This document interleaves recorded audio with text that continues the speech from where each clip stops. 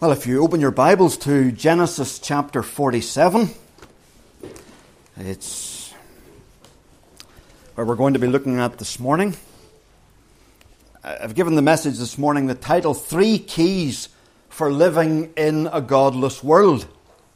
We do live in a godless world. I don't want to keep going on about that. There are sometimes preachers can just go on and on about it, and they become sort of like a broken record going on about how terrible it is, how terrible. No, we've got a God who's in control of it all, who's sovereign over it all, but we still have to live in this broken world that seems to be increasingly rejecting God's ways and God's instructions for how life is to be lived. And Western Europe, particularly, is departing at breakneck speed from its Christian moorings or foundations. Yet at the same time, life is pretty good.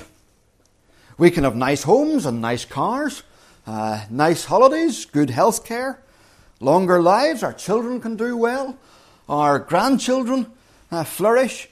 Life can be pretty good in this world. And so there's twin temptations. On the one hand, there's a temptation to despair and to give up hope for the church. Or on the other hand, there's the pressure to give in and to just give in to the pressure to live like the world around us. Or perhaps you're wondering this morning, why should I follow God? Maybe I should just go all out and live for now and enjoy now and live in the moment and enjoy the moment and make the most of now. Why look ahead? Is there any purpose or point in looking ahead? And this morning we want to see how to live and why we should look ahead. And Genesis 47, from verse 13 to the end, is a summary of the remaining 5 years of famine that's hit Egypt and Canaan at this time. It sets out Joseph's wise leadership. It sets out his provision so that the people can live. It shows us God's blessing on his family. And it shows us Jacob's dying wish. And we see Joseph and his family living in a pagan land, in a godless land, and flourishing. And so there's at least 3 key lessons for us. There's a picture. There's, how do we put it, a prospect or a promise. And there's a priority. So 3 things to note this morning. A picture, a prospect, and a priority. First of all, the picture. And the picture is painted by God in these verses to show us one thing. God is the answer. God is the answer. That's what's going on in these opening verses of this section. In shaping history the way that he does here, God is painting a giant picture for us. In that picture, we see Joseph is the saviour of the known world at this time. This part of the world, Egypt and Canaan and the surrounding nations. And as we look at this, we see that this is what God is. He's painting a picture for us. Because in the New Testament, we're going to find him telling us that Jesus is the Saviour of the world. But what does that look like? To help us understand and to see a glimpse that God is the sort of God who does bring salvation and that we need this sort of rescue, that he's the answer to the problem. He paints a picture in Old Testament history, in real time in history, that this is the way it is. And we see the problem here in verse 13. There's famine in the land of Egypt. It's picked out in different phrases. There's no food, we're told. The famine was severe. Both Egypt and Canaan wasted away. The image here is of people who are wasting away, who are becoming thin and emaciated, and they're trekking from place to place looking for food. They're gaunt and they're starved, and they're coming from all over Egypt to Joseph, the prime minister, and saying, you need to feed us. And they're coming from 500 kilometres away in Canaan and saying, have you food for us? And you can picture it. We've seen the scenes on our television screens of the Horn of Africa or Somalia or Ethiopia or Eritrea, where there's been famine in recent years. We've seen what it looks like. Well, now famine has been biting for 2 years. There's 5 years still to go. We see that Joseph is set out here as the Saviour, the solution to this problem. There is a solution. He has risen to be Prime Minister, and he has stored up the grain in the 7 years of abundant harvest that there were, and now the people are coming. We read that Joseph collected all the money that was to be found in Egypt. And the word is just, it's a picturesque word in Hebrew. It means that it's scraped together, that all the people, they've looked everywhere for every last bit of silver or gold or copper. Down the back of the sofa, down the side of the armchair. They're looking everywhere, under tables, under beds. And they've brought it all to Joseph. And the next year they come. And they've got no money. And so what are they going to do? Well, they say, take our livestock. You know, there's something actually very good here in this, because in taking their livestock, Joseph is ensuring that their livestock aren't starving and slaughtered. In fact, as we read on down, we find that they say the next year that you have our livestock. Joseph still has it. So their animals have been taken in. Instead of starving and rotting and dying in the fields, their livestock have been taken in and provided for.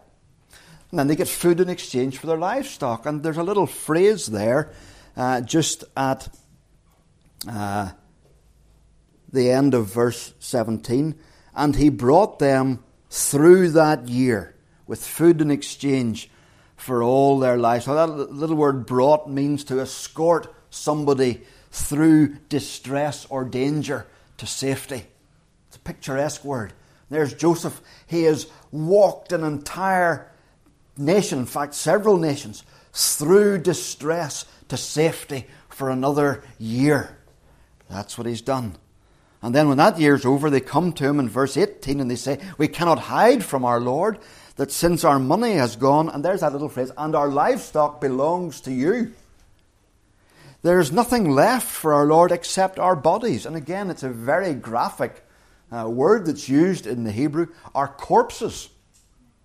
They're just the living dead as they come, sort of weak and frail and gaunt to Joseph. Say, all that's left is our land and our corpse.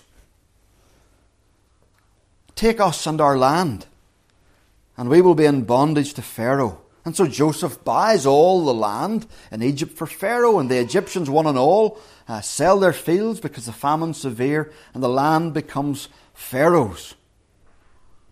And we find that the people are reduced to servitude from one end of Egypt to the other. And something I find historically interesting about this, there's a point in Egypt's history round about this time. It's very hard to get an exact time frame here, but round about this time when power shifts from regional rulers to be centralized in the hands of Pharaoh, which is what we see here. And then we read in verse 23, Joseph said to the people, now that I have bought you and your land today for Pharaoh, here is seed for you, so that you can plant the ground. When the crop comes in, give a fifth of it to Pharaoh. The other 4/5 you may keep as seed for the fields and food for yourselves and for your households and your children.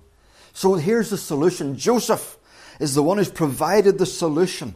He's the Saviour of the people of Egypt and Canaan. And the solution to the problem is a complete entrusting of themselves, their families, their livestock, absolutely everything they've got. They entrust it into the hands of Joseph. And in return, Joseph ensures that they will live. Nobody will be left behind. There's the solution. Joseph is the Saviour of the world. And we read this with 21st century Western eyes. And we think, hold on a minute, Mark. There's some things in here I want to raise a few questions about. This seems a bit harsh. Could Joseph not just have given the food out for free? Now, why did he have to reduce the country to servitude? What's he doing imposing a 20% tax?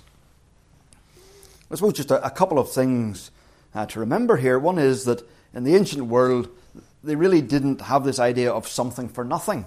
The people certainly didn't think so. They keep coming and going, right, we've looked at what all we've got, we've given you our money, there's our animals, we've nothing else left. There's just our corpses, our bodies, and our land. Here, take that. This, even if you have to give yourselves over or sell yourselves into slavery, that was an option. It should also be borne in mind that slavery, don't think of it in terms of the African Americans who were kidnapped and chained and sold into slavery and working on the cotton plantations, being whipped and beaten. That's not the scene here. This is actually a pretty good option. You could sell yourself into slavery, and that meant you got a roof over your head. That meant you got a meal on your table. Some people so liked working for their masters that provision was made to stay with your master for life, even after your time of service was up. So this type of slavery here is a different thing. This is, you work for your keep. It's almost, because they're giving themselves to the government, it's almost like sort of a form of government benefit or welfare scheme. You work for Pharaoh, Pharaoh sees you're fed. And Joseph sets up this scheme to see that no one is left behind. Everyone, all of Egypt, we're told, is catered for. And then even this 20% tax, sure, we pay, 23%. But in the ancient world, the standard was a third to 3/4. So, if you were an ancient reader reading this, you go, wow, look at that, only 20%. This guy Joseph is really generous. But above all, look at the reaction of the people in verse 25. You have saved our lives, they said. You have saved our lives. You can sense their gratitude. Here is Joseph, the Saviour of the world. And, what's God doing here? Well, here he is. He's painting a picture for us to look at and to see a parallel with our lives and our world. This famine paints a picture for us. We are in a world where people are starving, spiritually starving. They're facing death and eternal death. They stand on the brink of a lost eternity, starving for the bread of life. It impacts all of society. No matter who you are, you have got a soul. You were made to live forever. You were made to know God and to enjoy God. And we live in this world disconnected from God, thinking that the end of life is just the end, not realizing that there's more to come. Starving. Nothing to feed our souls with. Living yet dying. And judgment awaits. I was reading this morning a bit from one of those old writers, a guy called John Bunyan, and he talks about the preciousness of our souls. Let me quote it to you. He says, suppose a prince should descend suppose a prince should descend from his throne to pick up and put in his bosom something that he had seen lying trampled under the feet of men. Do you think that he would do this for an old horseshoe, or a trivial thing as a pin or a broken shoelace? Would you not conclude that the thing for which that prince should make such an effort must be a thing of very great worth? Why, this is the case with Christ and the soul. Christ is the prince, and as he sat there on the throne of heaven, he looked at the souls of men trampled under the foot of the law and under the penalty of death. And what did he do? He came down from his throne, stooped down to earth, and there he laid down his life and blood for them. Would he have done this for inconsiderable things? No, nor would he for the souls of sinners either, if he had not valued them higher than he valued heaven itself. Your soul. You have a soul. You're made to live forever and to know God. You're in a famine. The people around us are in a famine. They're facing a lost eternity. But there's a solution. Just as Joseph was the Saviour of the world, in this ancient day, God has appointed a Saviour of the world. And in His grace and kindness, He holds out life to you.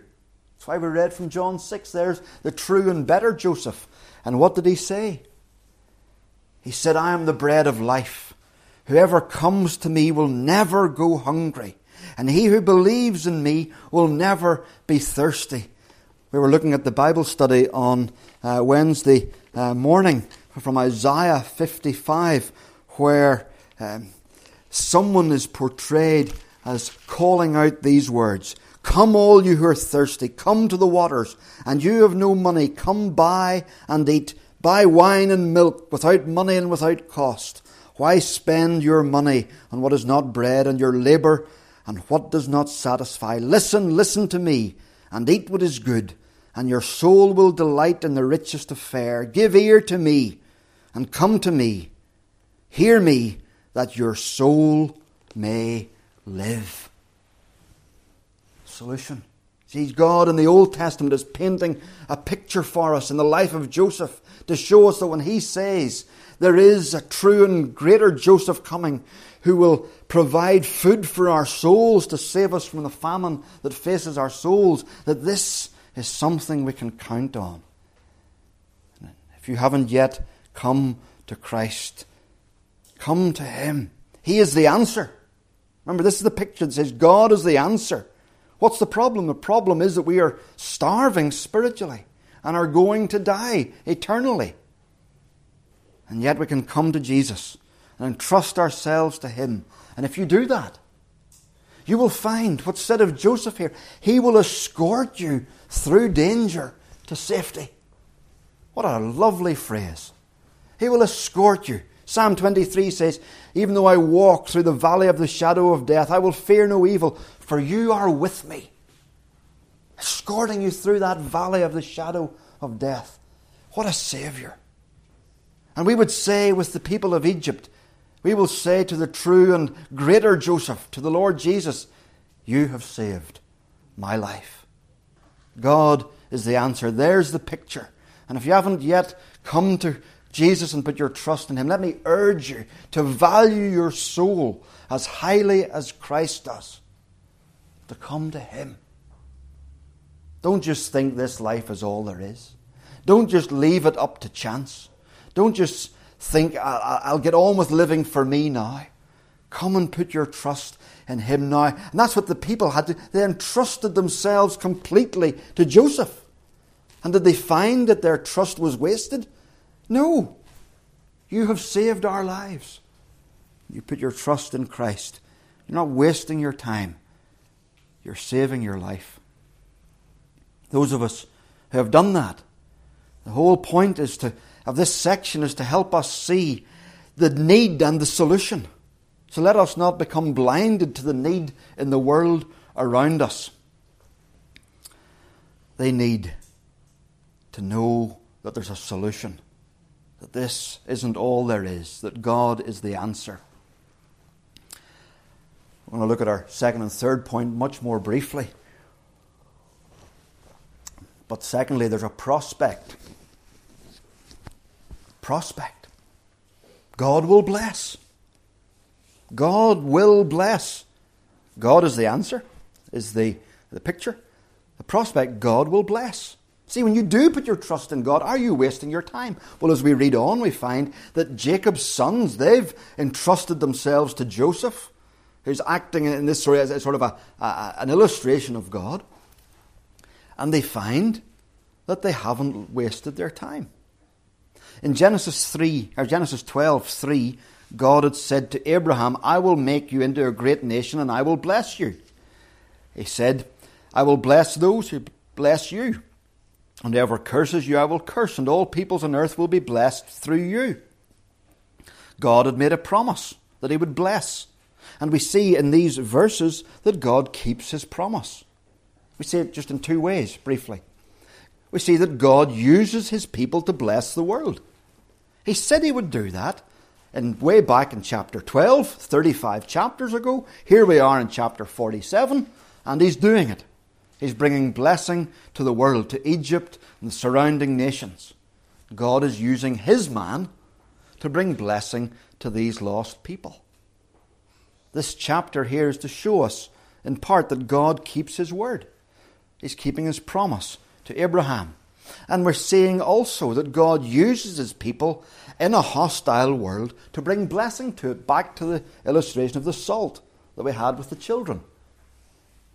God uses us as we live for him in this world to be salt and light, to bring blessing to it. So we might look at this godless world and think, oh, what's the point? This is the point.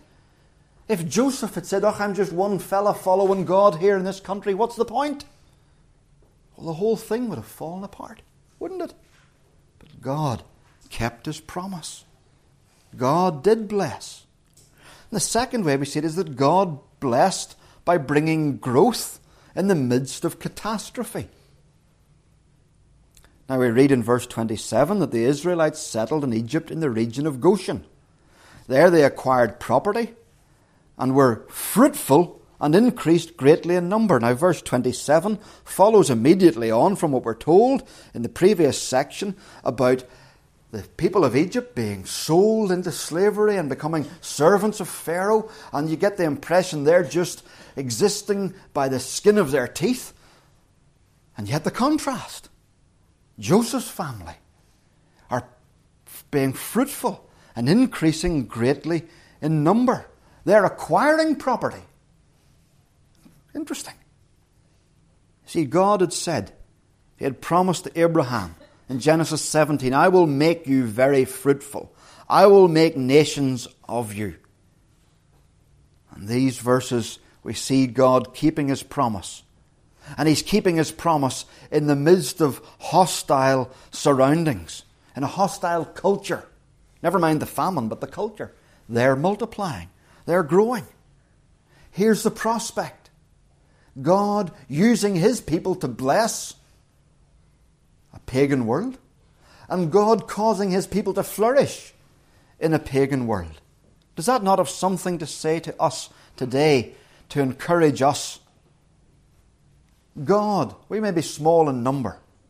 So what? Does that stop God before?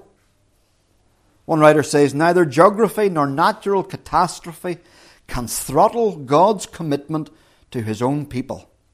God had said, I will make you into a great nation, and I will bless you. They're going to grow from 70 people to somewhere in the region of 2 million. What an encouragement to us. Here's the prospect. This world that's so opposed to God in many ways, in many places, cannot stop God blessing his people or using his people to be a blessing. Jesus Christ said, I will build my church. And he will. So we don't despair. Our famine conditions don't mean that the people of God won't grow. So if you're thinking about following Christ, and you think, well, you know, there's so many not doing it and there's so few doing it, don't let the numbers game put you off. God has a track record of blessing his people amidst smallness. You're not wasting your time. And thirdly, so we've had the picture, we've had the prospect, and then thirdly, the priority. The priority. The priority is this: God has something better. God has something better. And we see this in the closing verses of the section, verse 28 to 31. We learn it from Jacob. He lived in Egypt 17 years. We read, and here's God's goodness to Jacob. He had missed out on 20 years of Joseph's life. And Joseph was 17 right through to when he was 37.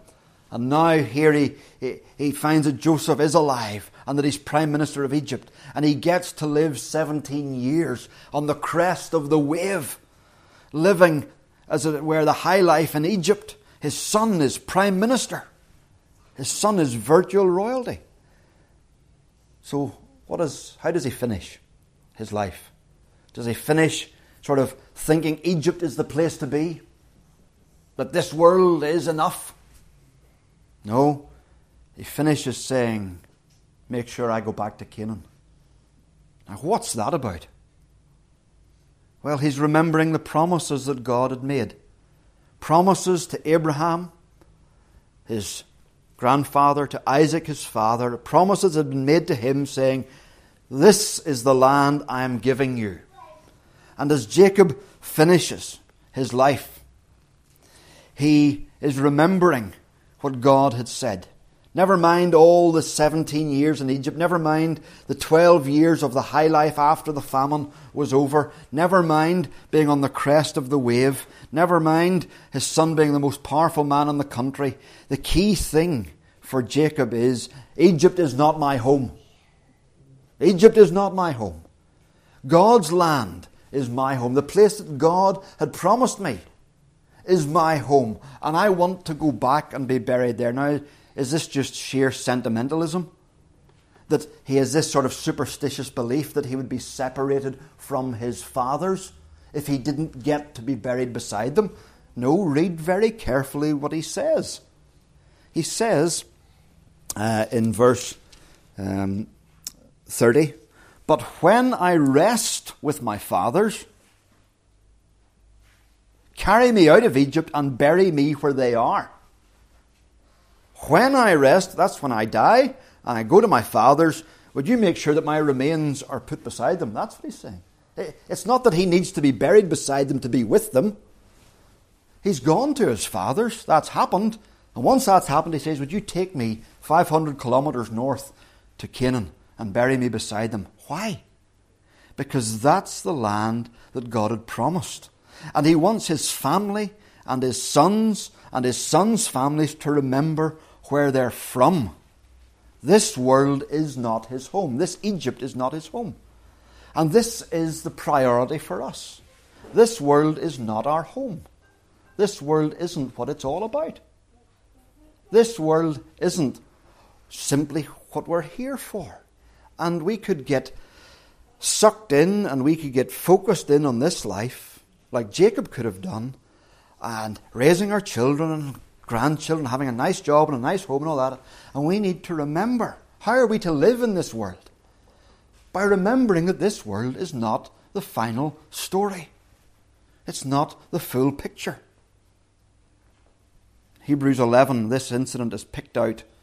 By faith, Jacob, when he was dying, blessed each of Joseph's sons, and he worshipped as he leaned on the top of his staff. One writer says, Jacob, triumphant in faith, even at the approach of death. He's still believing as he comes to the end that there's promises about something to come that God has yet to keep. He's kept all the other promises. He'll keep this one. This world is not his home. And so as we live in this world, will we finish well like Jacob, and will we live well by remembering that this world is not what it's all about, that we have a better place that we're looking ahead to, that we don't have to get all our fun and all our valuables and all our dreams fulfilled here, for there is an eternal life yet to come. And that's our goal. And that's where we will find lasting joy and lasting fulfillment. How do you live in a godless world? Well, you remember that God is the only answer. You remember that God is able to bless despite the state of the world around us, and will do it. And you remember that this world isn't all that there is. The best is yet to come. Amen. If you're able, let's stand as we come to God in prayer. Father in heaven, thank you. Thank you for this ancient story that points us to present realities and future certainties. Father, help us as we live in this world neither to despair at the state of the world or to be sucked into the world and its values. Father, thank you that there is a true and greater Joseph who provides salvation not simply out of a famine scenario, but out of this great famine that eats up our souls, so to speak, that starves us spiritually. And thank you that the Lord Jesus Christ came into this world to bring life and salvation and hope. Thank you.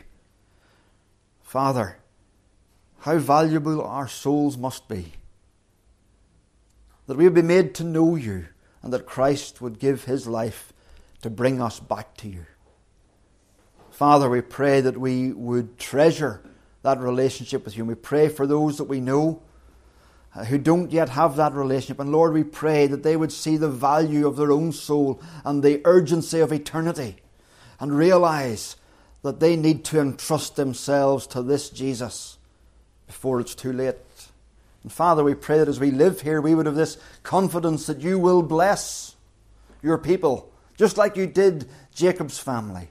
And Father, we pray that we would have this focus, that we would look to eternity and to know that the best is yet to come, that we wouldn't be sucked in by the cheap goods of this world, but that we would set our hearts on you and what you have in store for us. We ask it in Jesus' name.